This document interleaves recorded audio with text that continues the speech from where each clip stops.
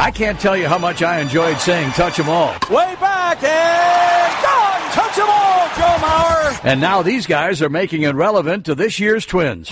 Now, our two resident hardball nerds will attempt to touch 'em all on the week's news surrounding the Twins in MLB. Here's Phil Mackey and Derek Wetmore.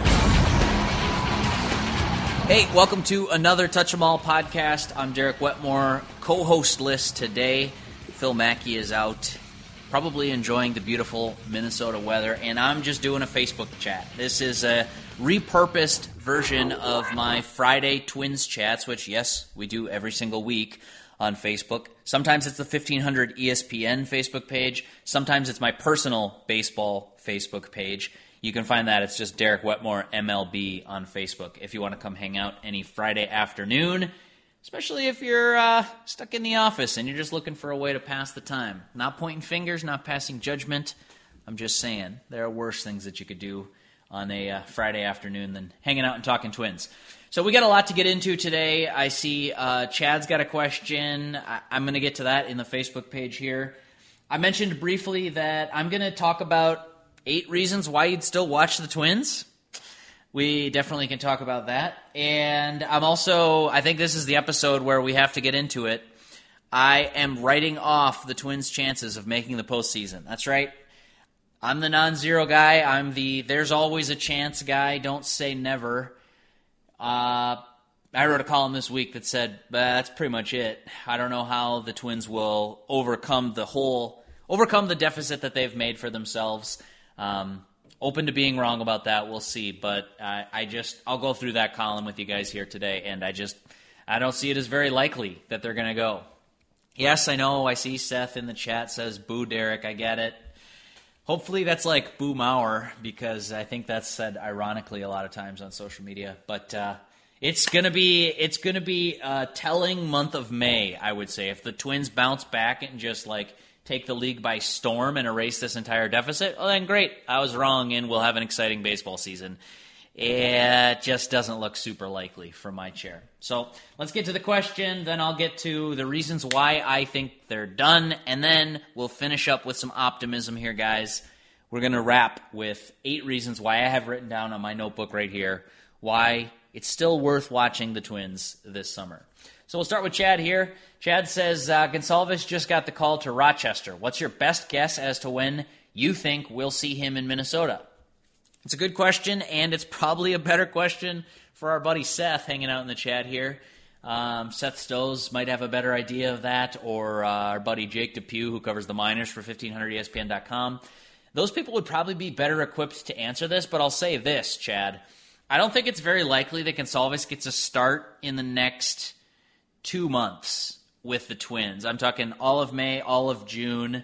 I'll even go pre-All-Star break. I don't think Gonsalves makes a pre-All-Star break start, and that's just a random guess on my part. I'm not saying I don't think Steven Gonsalves is a good pitcher or that he'll eventually have a good major league career, but think about what the Twins have going for them right now. I'm going to pull up their depth chart, because if we're talking about Gonsalves, I think the critical component is where is the opening in the rotation?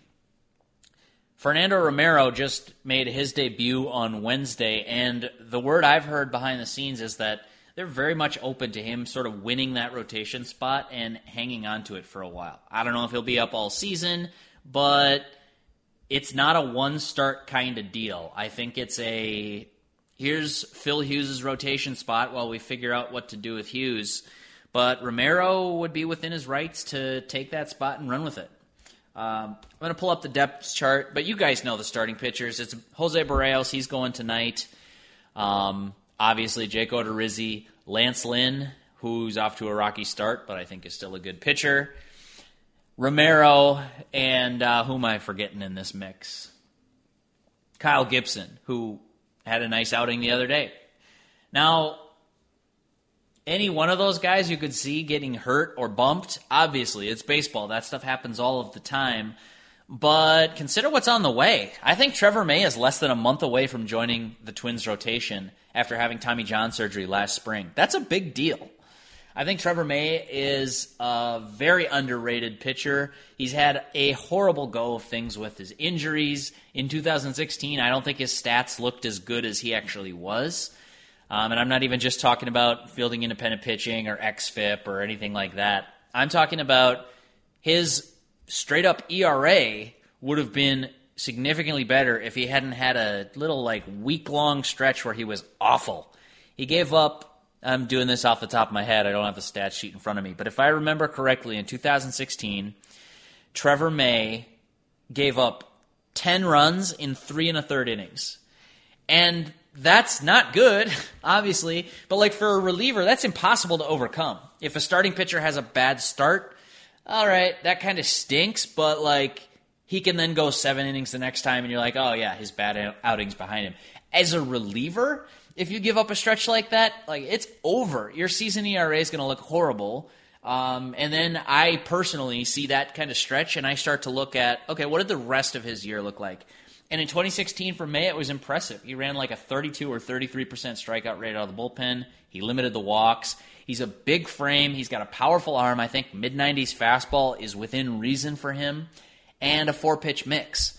That is kind of how you draw it up if you were building a starting pitcher. Swing and miss stuff, an array of pitches, control, which has gotten better as he's progressed. He's now 26 or 27. He's not young anymore. So anyways, all of this is a long way of saying that Trevor May is going to have to prove that health is fine for him, that his injuries are in the past. But after missing him for a year and some change for Tommy John surgery, I think it's a really big addition back to the Twins rotation. So I'd put May in line in front of Gonsalves. Whose spot does he take? Don't ask me that yet, because we don't know who's healthy and who's pitching well at the end of May, which is when Trevor May will likely rejoin the rotation. I have June 1st sort of penciled in as the date that I'm looking for.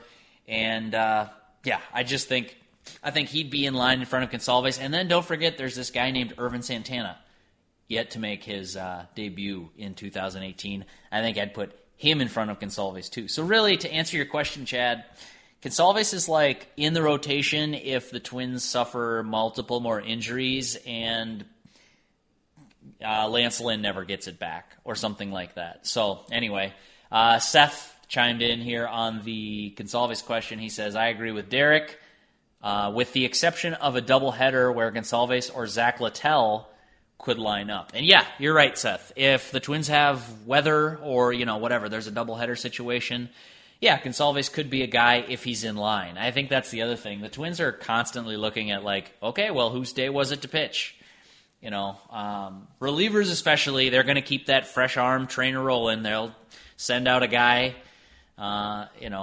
You feel bad for a guy like Matt McGill, who's in the majors and has shown flashes, decent flashes early on, but he's pitching on borrowed time. John Curtis the other day pitching on borrowed time.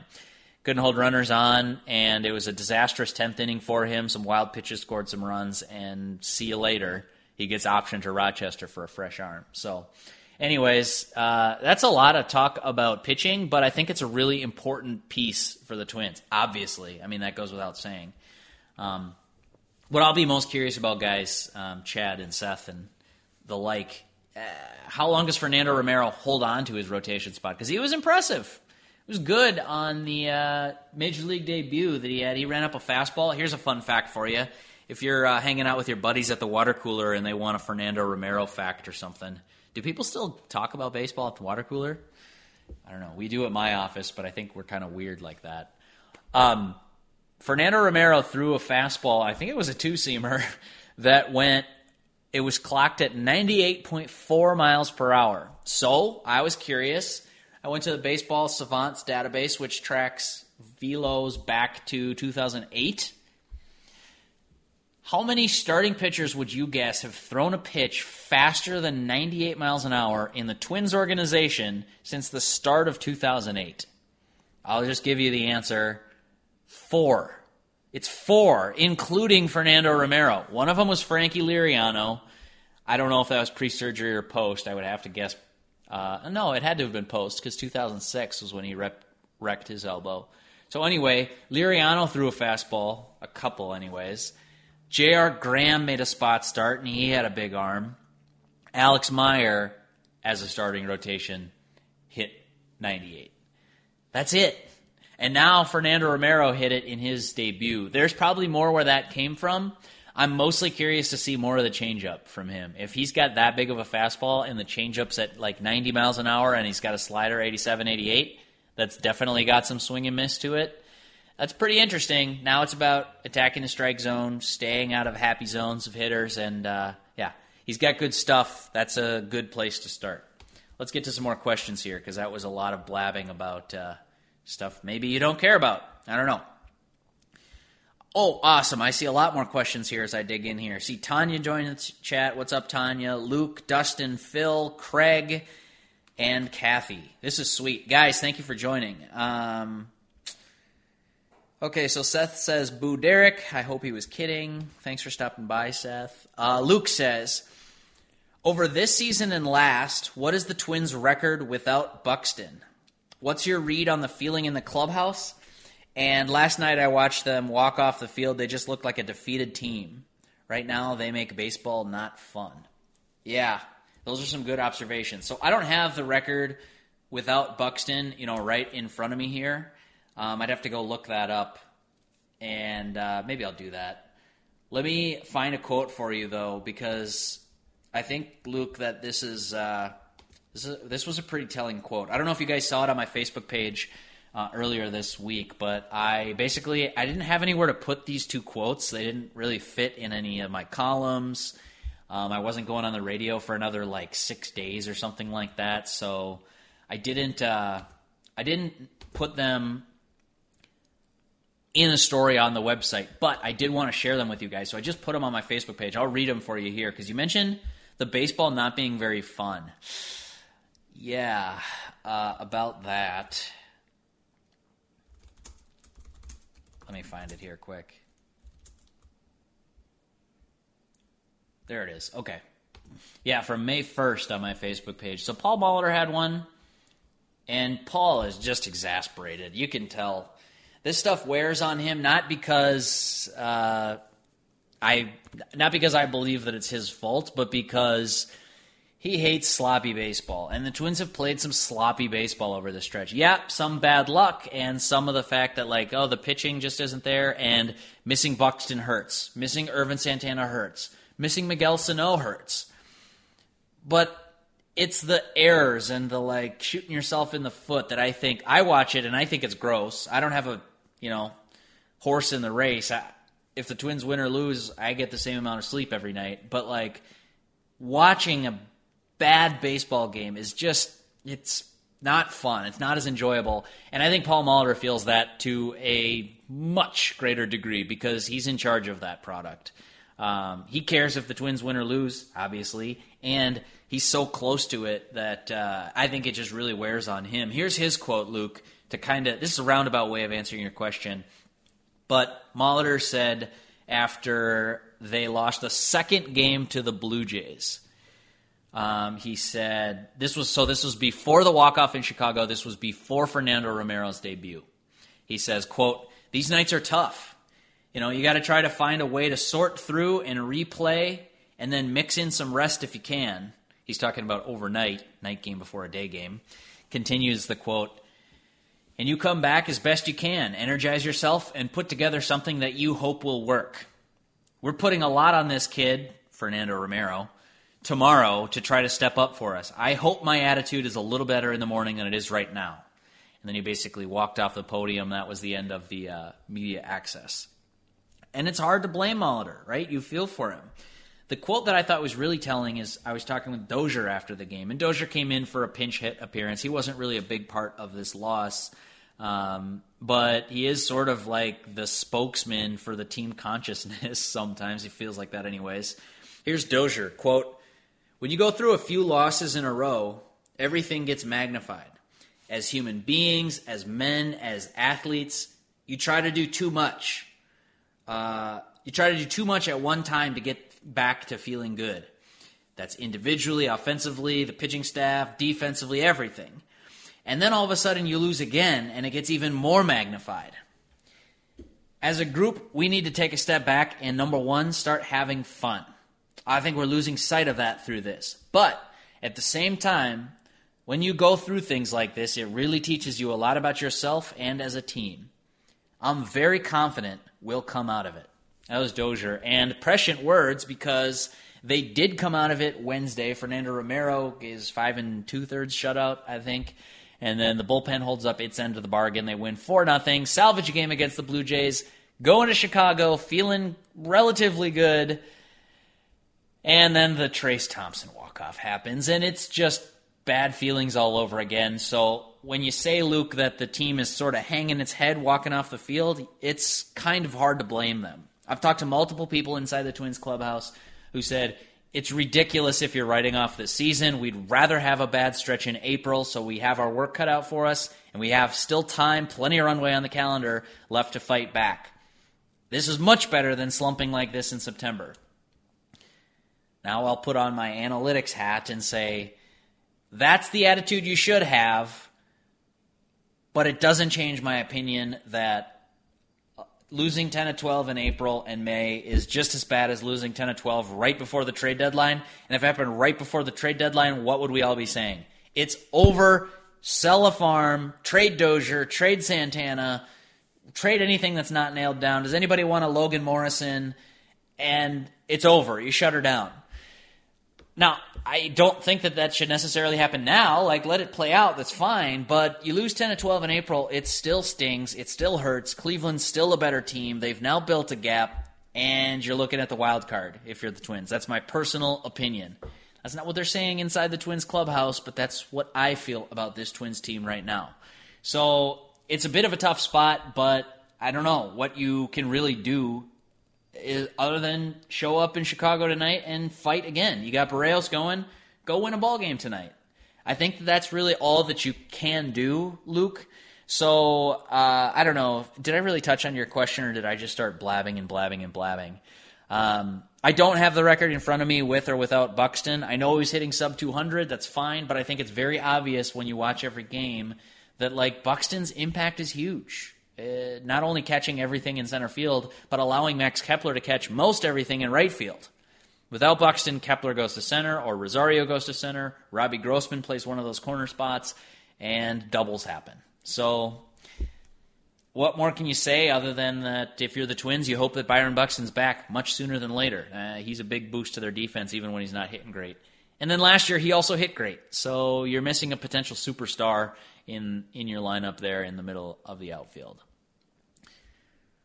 Sorry, that was kind of a lot of bad news. I feel like I've just rained all over this parade. You guys came to hang out in a Twins chat, listen to a Twins podcast, and I'm just spewing negativity. So we'll see if we can clean it up. Got a couple more questions here from Dustin, Phil, and Craig. All right, Dustin says, go Fernando Romero. There's some positivity, so check one. Yeah, Fernando Romero looked good. Dustin also asks, what are your thoughts on how Escobar and Rosario will do this season? And also your thoughts on Miguel Sano and Buxton. Well, let's go reverse order. Buxton, we just talked about. Cross that off the list. Miguel Sano, I don't know when his hamstring's going to be healthy. I think it's concerning that he's on the disabled list when originally they said this was a one-day thing. He's going to have to sit, rest it. But as I pointed out on the radio this week when I went on for Talkin' Twins on 1500 ESPN, Miguel Sano has a lot of hamstring. There's a lot there. There's a lot of muscle. And so have a strain in there that wasn't able to work itself out in 3 days and he had to hit the disabled list. That's bad news. I don't know when he'll be back, if it's the minimum 10 days or if it's 2 weeks or if it's 4 weeks. But I have heard that his rumored weight is getting closer to 300 than it is to 260. And that's bad. I don't know if you can hold up for a full season physically playing third base if you weigh 300 pounds. I just don't see it happening. Obviously, I've been wrong before, and I've been in the Miguel Sano corner of this guy, if he's never really taken his conditioning seriously, his weight and nutrition regimen seriously, that's good and bad news. Bad news because, it's not a strong track record. Good news is that, it's pretty easy. Just hire a nutritionist, pay attention to what you eat, look what goes into your body, get enough sleep at night, drink enough water, do all those things, and, you'll be great. You'll be in peak physical condition and ready to rock it for 155 games at third base. Heh, I was wrong. That hasn't happened. Miguel Sano has trended in the opposite direction of that. Yes, he had leg surgery, and so he probably couldn't do the amount of conditioning that you might have wanted this winter. But to me, that's a hollow excuse because you still are within your rights to eat well. You can still lose weight without jogging on a treadmill. And I blame Sano for that. I don't think he takes it seriously enough. My colleague at 1500 ESPN, Judd Zulgad, said something similar to that like 2 years ago, and I was like, no, dude, you're wrong. You're just wrong. This guy has a shot to be a good third baseman. He's shown flashes. He's got the best bat in the lineup, and as soon as he starts taking it seriously, boom, blast off. Judd was right. I was wrong, and that hurts for the Twins. If Sano turns into like a first base DH, 240 strikeout, 30 homer hitter, that's a far cry from what I think his talent calls for, what he could potentially be. So, look, it's still early, I guess, technically in his career, but Dustin, the longer answer to your what am I thinking about Sano right now, I'm down on Sano. You asked about Rosario, too. Rosario, nice hitter. Every time I want to give up on him, he goes and hits a 3-run bomb. But then he also does dumb things like drops a fly ball on the warning track or overthrows the cutoff man by 450 feet, and I just don't get it. He's got talent. He is certainly one of the Twins' best players, position players, but he's frustrating. He's frustrating to watch because he doesn't play clean baseball. I think that obviously there's still a lot there, and you'd rather have Rosario than not have Rosario. But gosh, I have to imagine he drives his coaching staff crazy with some of the careless mistakes that he makes. And then Escobar, you can't say enough good things about Escobar. He's carried the Twins. Eduardo Escobar and Max Kepler are the best things they have going for them offensively right now. Joe Mauer kind of quietly lurking in the corner saying, what about me? But I'm just saying in terms of like surprise or like here's my expectation, here's what they delivered. They're over-delivering right now while they're also filling in for two critically important players. So cap tip to Max Kepler for filling in for Buxton in center field and playing it well. Cap tip to Eduardo Escobar for filling in for Miguel Sano and also being a great hitter. And Escobar was also filling in for Jorge Polanco when he got suspended. So you cannot say enough good things about those two guys right now. I would devote an entire podcast to them, but I feel like it'd be misrepresenting the truth a little bit. Things are not good overall for the Twins right now. Phil Kajawa says 3, and I'm pretty sure, Phil, I think I saw this comment come in when I asked how many Twin starters had thrown 98-plus in a start in the last 10 years, and you correctly answered 3. Either you're reading Five Thoughts or you have a very, very vivid memory of Major League starters throwing 98 miles per hour for the Twins. Either way, tip of the cap to Phil Kajawa for that. Hey, do me a favor, guys. I see we just set a high watermark for the number of viewers on this video. That's awesome. If you're here and you're liking it, push the like button or the share button or whatever. It's a shameless ask, but I'm asking you because if you do that, it might tell some of your friends, but more importantly, it tells Facebook, hey, people kind of like this video. Maybe we should share it with more people. So I'm only asking so that we can trick the algorithm and just make everybody think that this is the greatest Twins video of all time. So thank you for the like shower. I see those all coming in. That's very awesome. It's fun to see that pop up on the screen. Thanks for hanging out, and I'll get to some more of your questions here now. Eventually, too, we've got to get to the 8 reasons why you should still watch the Twins. There's some more optimism coming. I promise there is. Craig wants to know. Craig says, I don't think it's over. They're 4 or 5 games out in early May. With so many division games left, they can easily get back in the race. All the slumping Twins have the ability to turn it around, which they have in the past. Craig, thank you for dropping by with the absolute optimism reigns. I'm going to pin your comment at the top of this chat because people need to see a little bit of optimism these days. It's all negative Nancy's and bad news. I'm probably the chief culprit of that too. But yeah, you're absolutely right. Like, it's still possible that they could get something going and climb back into it. I I'm totally open to them just winning every single game against the American League Central and making this thing interesting. But I published a column this week, and I'll point you there. Craig, I'm sure you saw it, and I'm guessing that's what you're disagreeing with me against. And fair. I'm not digging a hardline stance in the sand, but here's what I said in the column. And tell me where I'm wrong here. But I came into the season assuming two different things. One, the Indians are the best team in the Central, and they're going to win the division. Nothing in the first month, first 5 weeks, made me think anything different. So that's number one. Number two, I don't know if you've seen the American League East, but the Yankees and the Red Sox are good. They're a very good team, and one of those teams is going to win the division. The other is going to win the wild card, and it gets messy from there. Those two assumptions I'm still good with. After that, you're playing for one wild card, and let me pull up the MLB wild card standings right now. See where they're at. Which, I know, looking at the standings on May 4th is stupid. I try not to do this. Sometimes I find myself looking at the standings. I used to not look at the standings until June 1st. Everyone they'd ask like, oh, I can remember, this is like my first year covering the Twins maybe, and someone was like, what do you think about the Twins overtaking the Tigers? Or I don't remember what the situation was. Maybe it was the Royals at that point. Twins just passed the Royals. It was like May 15th. And I had no idea. I was like completely unaware that the Twins had overtaken somebody in the standings because it was too early in the season to be worrying about the standings.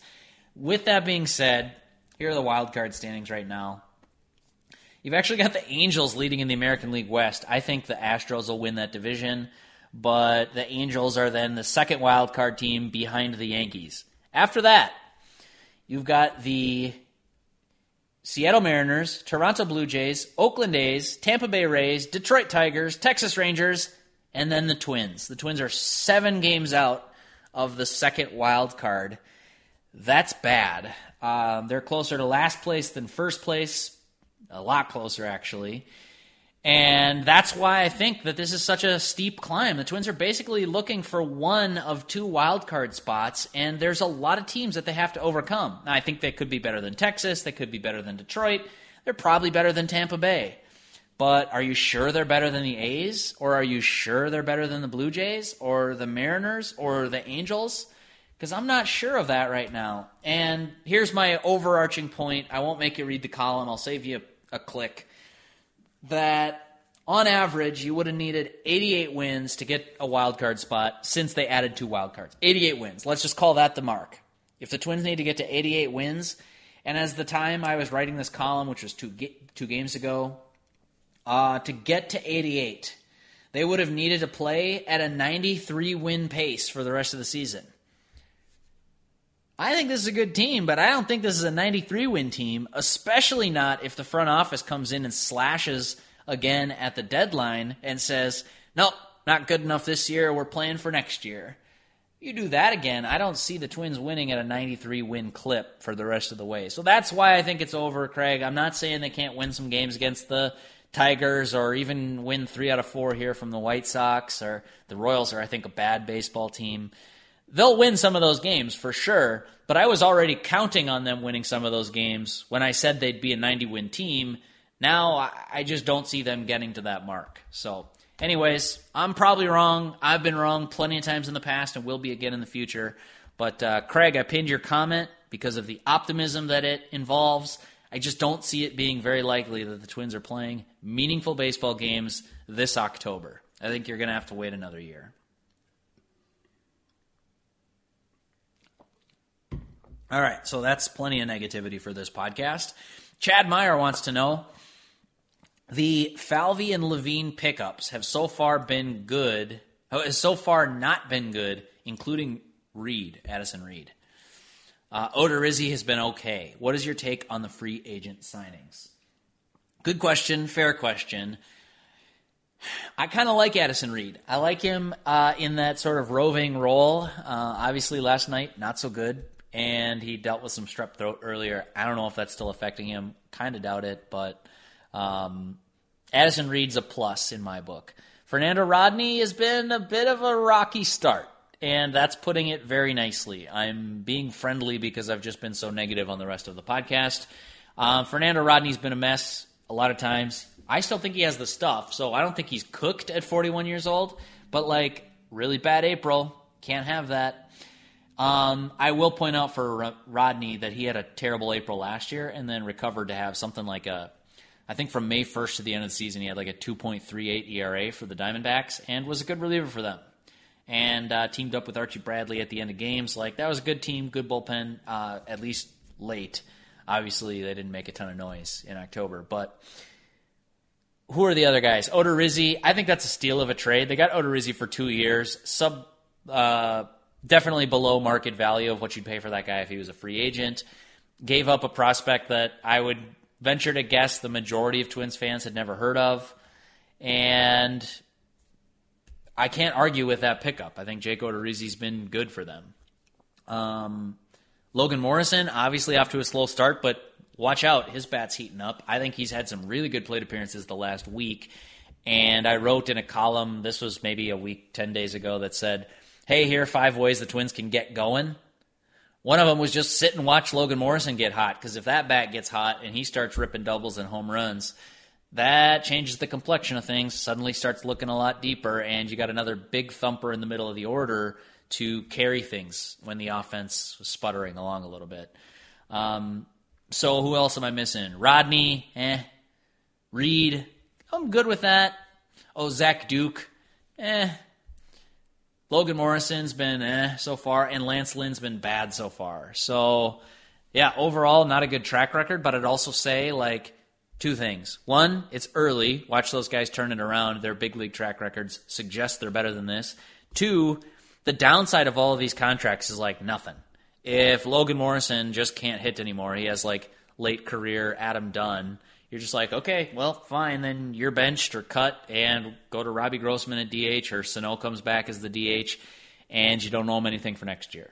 Lance Lynn, if he's bad for the rest of the season, okay, you cost yourself a lot of money, but you only cost us $12 million, and replace him with your guy, Steven Gonsalves, or something like that.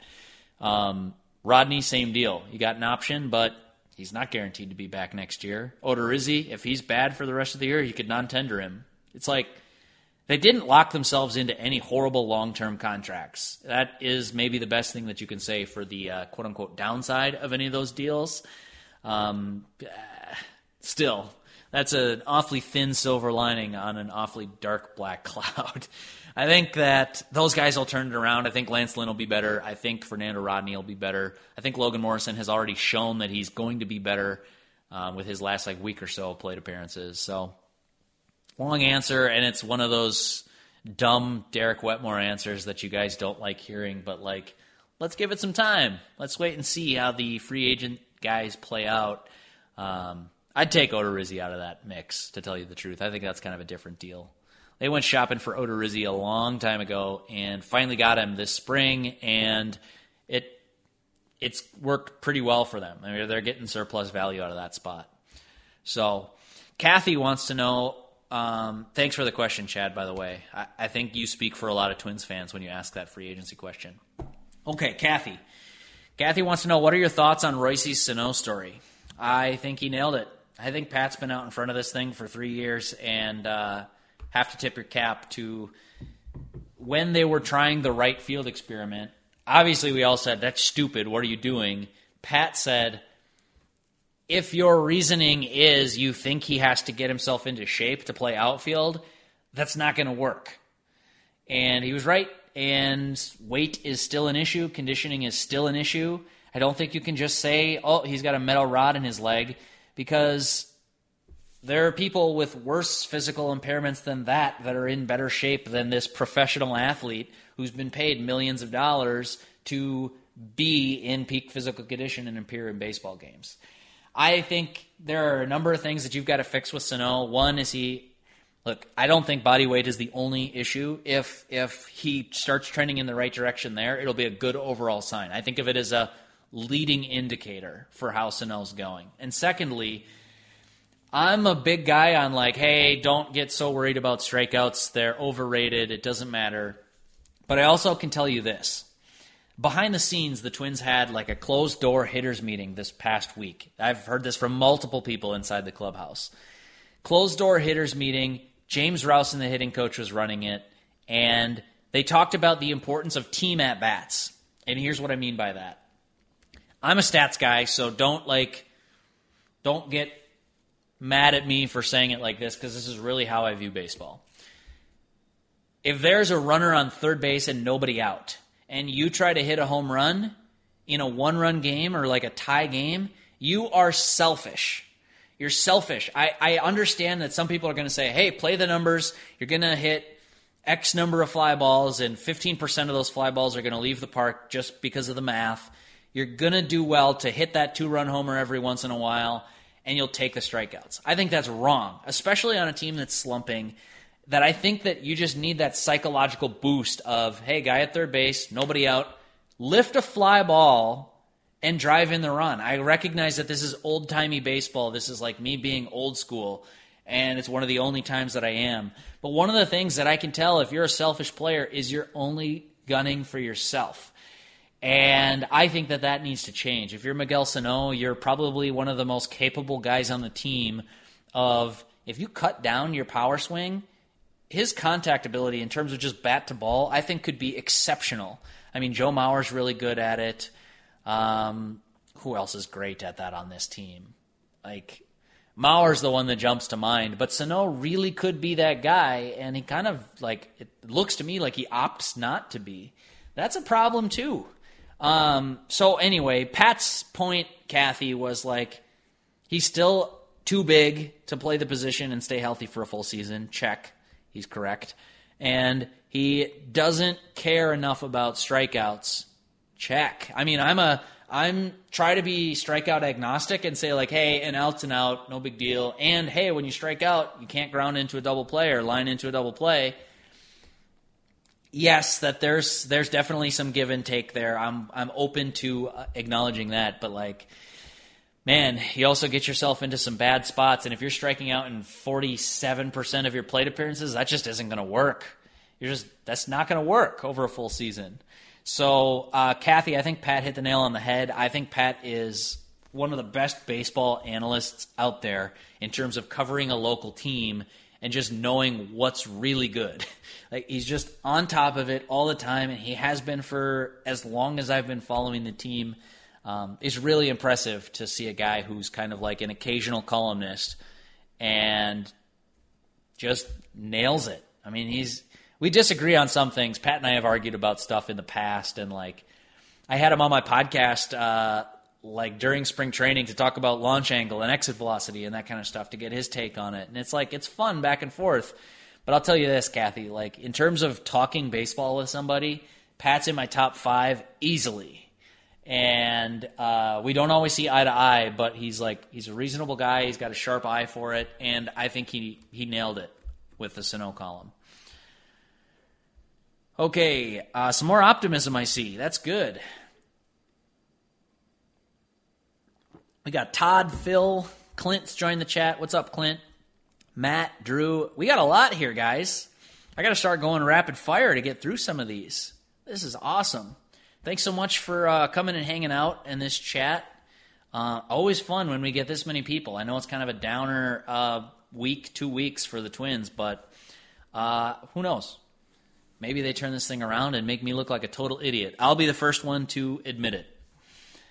Let's see. Todd says, I'm still optimistic for our chances, but I actually think we have to win the division. Cleveland's not tearing it up. How is Gordon doing, and why no call-up for him? Todd, a lot of great questions. All right. I could see you with the Cleveland thing. They're not exactly running away with this thing, and the division maybe be the path of least resistance. You don't have to jump over all these different teams worrying about one wild card spot because the Yankees and Red Sox are sewing up the other one. All right, I can see that. If Cleveland loses some of their good players and the Twins get theirs back and wins the head-to-head battle, that could definitely be a thing. I just think the preseason projections just have the Indians as a vastly superior team. Don't forget they won 102 games last year. They lost Joe Smith. They lost, I think, Brian Shaw and Carlos Santana. But, like, that's still a dang good team. They've got the best, probably 2 pitchers, maybe in the division. Like, that's a tough giant to slay for this a tough Goliath for this mighty David and its slingshot. I think that Cleveland is just, over the course of a 6-month season, is just a better team, and they're going to end up on top of this thing. But I could be wrong. Todd, I wish I would have spent more time talking about that in the column, because that's a good point. If Cleveland sputters and the Twins overtake them, especially if they just sort of like win all of the games against the Indians, that's maybe a better path to the postseason. Then you ask about Nick Gordon. How's he doing? Nick Gordon's tearing it up. I think he's at Chattanooga, and he's had an awesome start to the season with the bat. It's been great. And the Twins played him at some second base this spring. They kind of want to see him in both spots, second and short. Still playing some shortstop in the minors. Could eventually be his position someday, although there's some skepticism about that. Why not call him up? So he wasn't on the 40-man, but neither was Petit. I think that the Twins were really just looking for like a stopgap glove, not necessarily to thrust a prospect whose development they deem is pretty important, not just sort of thrust him into a spot maybe before he's ready. And what would be like the worst thing in the world right now is if Nick Gordon comes up, he's feeling himself, he gets the big league call up, he feels like he belongs, and then he boots a couple balls at shortstop, and we all have to start talking about how he doesn't belong at shortstop and just kind of crapping on his confidence. That's speculation. I haven't talked to their minor league guys since spring broke, so it's possible that they have a date circled on their calendar that Gordon should be up. But why Gregorio Petit over Nick Gordon, I think, is the simple fact of they were looking for kind of more of a stopgap. And Petit looks okay. He looks all right, but also he booted a ground ball he should have made with a drawn-in infield, really mucked up that play, helped cost them a game. So I don't know. I don't think he's going to get like 300 plate appearances or anything like that, but they're waiting for Sano to get back up off the disabled list, and then obviously Jorge Polanco back at some point this season. So I don't know if you'll see Nick Gordon. Maybe in September, but in the short term, I don't think they plan to add him to the roster and call him up. So much for rapid fire, Wetmore. You say that, and then you look down at your watch, and it's been like 47 minutes and 34 seconds that you were talking about Nick Gordon. So let's do some actual rapid fire, huh? Phil says, I feel like right now the guys that signed late in the offseason should finally be coming around, and they don't seem to be coming around. Good point, Phil. There are a number of guys around baseball, not just with the Twins, who got off to a terrible start and signed like in spring training. I'm thinking of who's your guy from the Rays? Alex Cobb, Greg Holland, obviously Lance Lynn, Logan Morrison. Some of these guys that didn't start in a regular spring training and then just tried to play catch-up. I think we all said, no big deal, no big deal, who needs pitcher's fielding practice? But it's enough guys that you wonder, is that a trend? Is there a reason that guys who weren't settled all offseason, nervous about their employment, and then thrust into a job, said, go get them, that they struggled out of the gate? I would say maybe now is the time they'd start coming around, but Phil, it also takes some time for those numbers to correct. Like if you just look at Logan Morrison, I'm gonna look this up right now to make the point. I'm gonna look at Logan Morrison's last like 10 days, and I don't know what these numbers are. I don't have the stats in front of me. I'm looking them up, but like he's been smoking the ball, and I'd be willing to bet that his numbers over the past 10 days are better than his season numbers, and that's my point. Is that like? So maybe they're just starting to come around now. A good theory. I'm actually on board with that. But it's going to take a couple of 2 for 4s to erase 1 for 48 or whatever. There's just the stats don't quite catch up. So I'm looking at Logan Morrison's game logs, and let's ignore the first 2 weeks of the season. I'm going to cherry pick a day that he had a hit. Oh, yeah, this is going to be a cakewalk. All right, so his last 7 games. It's the final game of the New York series. You guys remember that? He went 2 for 5. Oh, no, I'm sorry. This wasn't in New York. This was against Cincinnati. So the Cincinnati series plus the Toronto series plus the first game of the White Sox. That's the sample I'm looking at for Logan Morrison. And you know his numbers on the year aren't good. He's hitting 184 with a 283 on base. That's bad. Here are his numbers the last 7 games. In 29 plate appearances, Logan Morrison's hitting 360 with a 448 on base and slugging 680. For those of you who like OPS, that's better than 1,000, and that's good. 2 home runs, 6 RBIs, 3 walks, 3 strikeouts.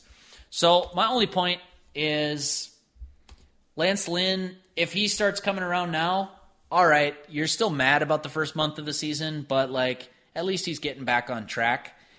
Whereas you're not going to see his overall numbers start to look good. Even if he starts pitching well right now, his overall numbers won't look good till the All-Star break. So keep that in mind.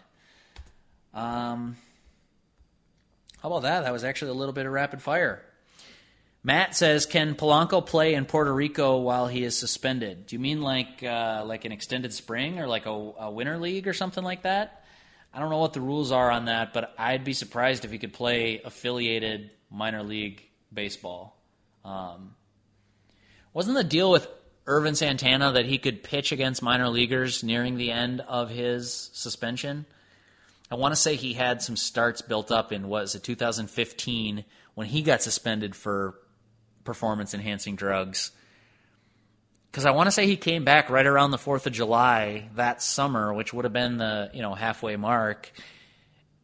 But it's not like he was just thrown into a start. I think he got some rehab outing. So anyway, I don't know what the rules are there, Matt, on Polanco. I'll have to check into it. But, he's not close to returning just yet. Drew says, I agree that they seem to have lost the pennant in April and May. So someone agrees with me. And Drew also says, non-zero chance that they can turn it around enough to make a playoff run. And a non-zero disciple. Drew, hang around more often. I like seeing these comments. Let's see. But, he says, 10-17 is super difficult to overcome given the strength of the top tier of the American League. Totally agree. Drew just hit the nail on the head. Dan says, I heard Sano fell over the other day and cut his leg open. As bad as that sounds, he was bleeding gravy, which he was putting on his waffle fries. Does that bother anyone else? So unless Dan has some super well-placed sources in the Twins cafeteria, I'm going to guess he is joking. Benjamin says, will Phil Hughes be in the organization on August 1st? I don't know. I was the only one banging the Phil Hughes drum, it looked like, when I said, you can't give this guy another start. And the Twins, I've checked. They don't subscribe to my newsletter or like my page on Facebook, Derek Wetmore MLB. But they must have seen the same thing that I saw, because they didn't. They pulled the plug on that, moved him to the bullpen, and have Fernando Romero in the rotation. Hughes has not made an appearance out of the bullpen, so read into that what you will. They've had some spots where they could have used just a mop-up guy, punching bag kind of thing. But he is, Benjamin, he does have another $13.2 million on his contract for next year, so what do you buy him out? Or can you just, is he interested in retiring and you can give him that money and just he's not on the on the team anymore? I don't know how this would work. If he can't get big league hitters out, I'm not sure the value that he'll provide. But maybe the injury this spring is getting better now or something, and he'll be able to get big league hitters out. It hadn't really been there, for sure not in his start. So I don't know. I don't know if he's in the organization on August 1st. I would guess yes. If you made me guess, just because, how do you move on? What's the next move for the Twins?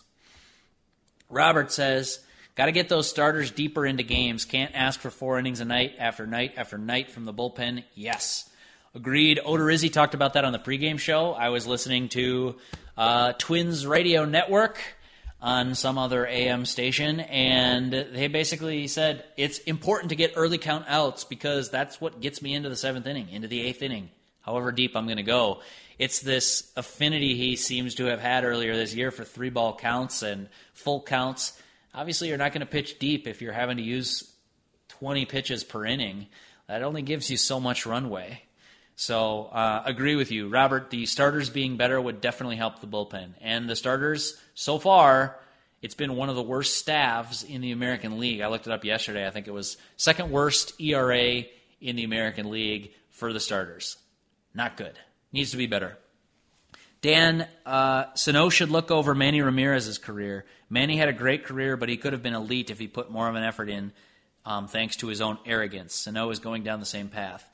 Well, Manny Ramirez was still great, and Sano hasn't even gotten to that level yet. I didn't cover Manny, so I don't know, but the word is that, he took hitting very, very seriously. He was just kind of a clown sometimes and had the whole Manny being Manny in left field. I think Sano takes it more seriously than that. I do, but he needs to take the off-field stuff as seriously as he takes hitting home runs. That's what I'll say. Stan says, is Molitor on the hot seat? I don't know. He just got a 3-year contract, right? So how do you fire him? But also, at some point, somebody's got to wear it. Somebody has to pay for these crimes. I don't know what the Twins' thinking is on this. I have not talked to Jim Pohlad about the security of Paul Molitor's job. My guess is that would be entirely up to Derek Falvey, but I don't know. Maybe other Twins management would get involved too.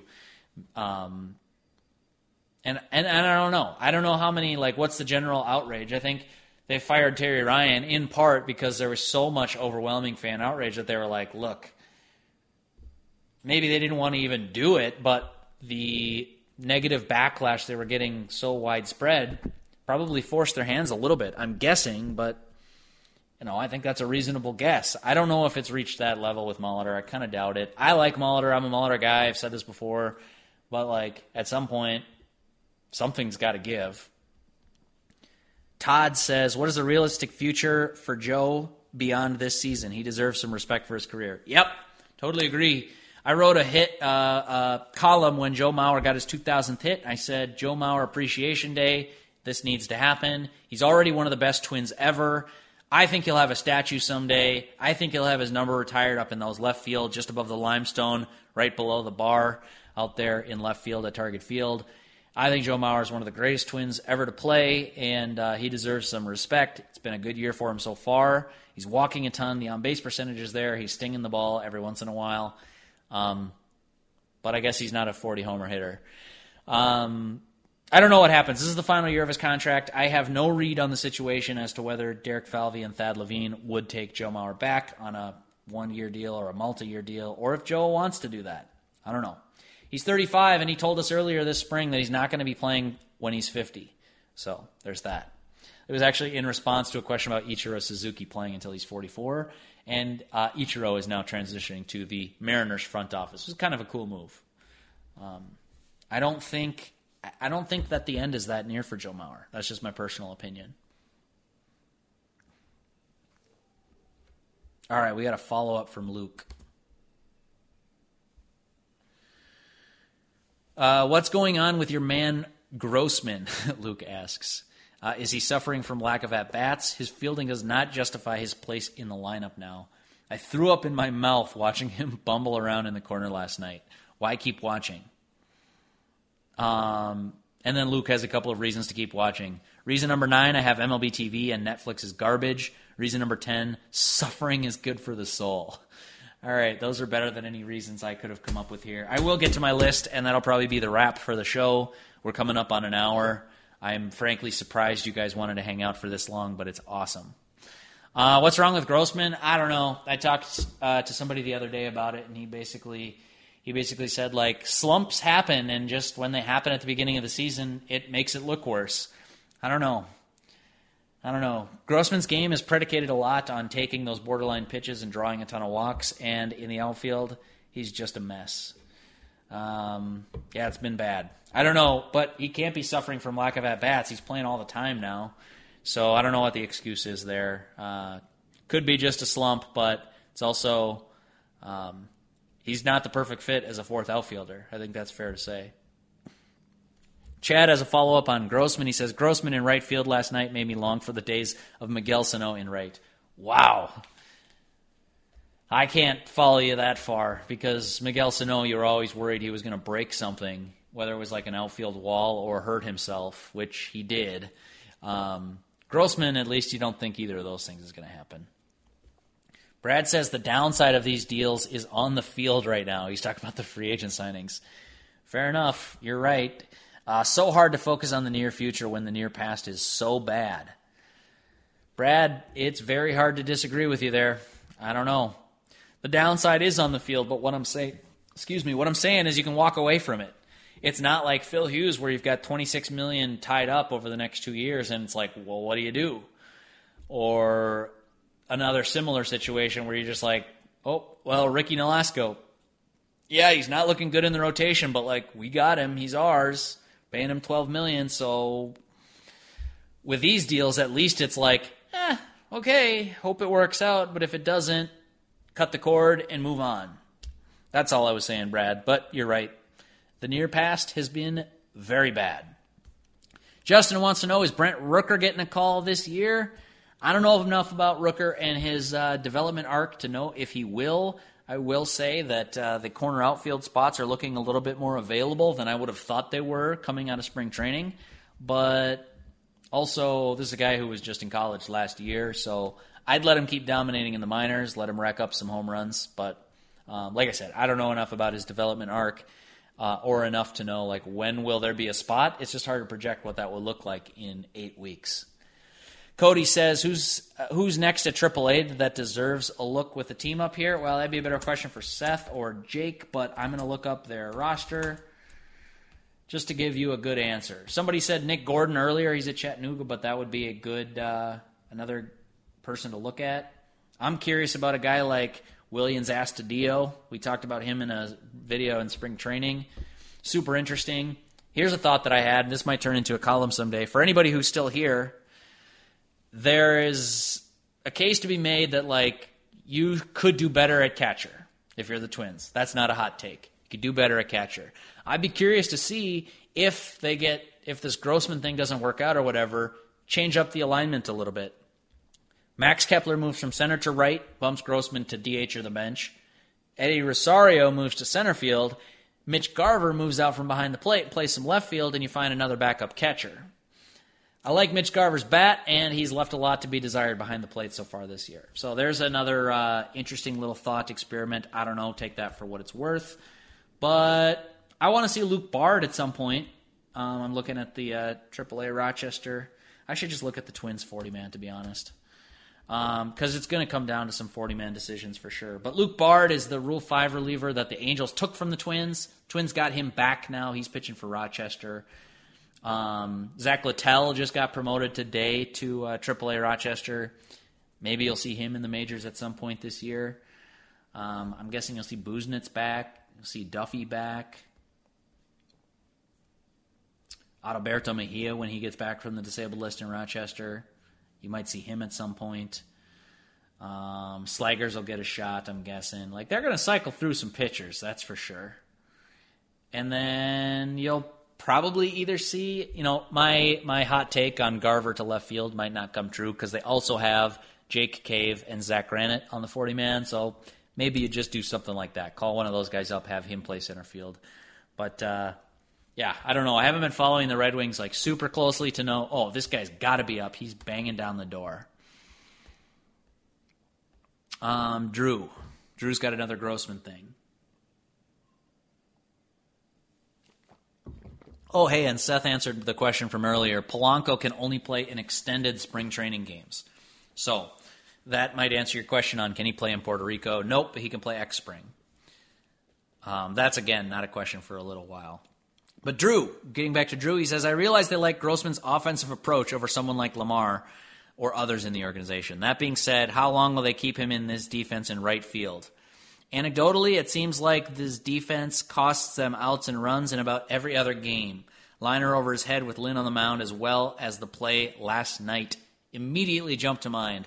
Drew, spot on again. I think he is costing them runs. You could even argue he's cost them a win just by being in right field, and that's hard to do in 1 month of baseball, to be worth one win negative defensively. Very bad. Now, maybe he hasn't cost them like 10 or 15 runs, but like the game has endpoints, and at the end of 9 innings, if you're not ahead, like your cumulative defensive value doesn't matter. What matters is the scoreboard, and so far, yeah, I agree. He's been bad in right field. He doesn't belong in the outfield. I don't know what the answer is. I'm a big Robbie Grossman guy, president of the Robbie Grossman fan club, but like it's been bad this year, and defensively, I think he leaves a lot to be desired. I think they could do better by, like, it's almost like, feels like, I don't know this to be true, but it feels like putting A-Ray Adrianza in left field, Rosario in center, Kepler in right would be a better alignment than Grossman, Kepler, Rosario. I don't know. But yeah, he's maddening to watch out there, that's for sure. Rosario's maddening because he has the talent and the ability, and you see him make sort of dumb choices or drop easy fly balls. Grossman's maddening because, like, it's not there. So, a little bit different.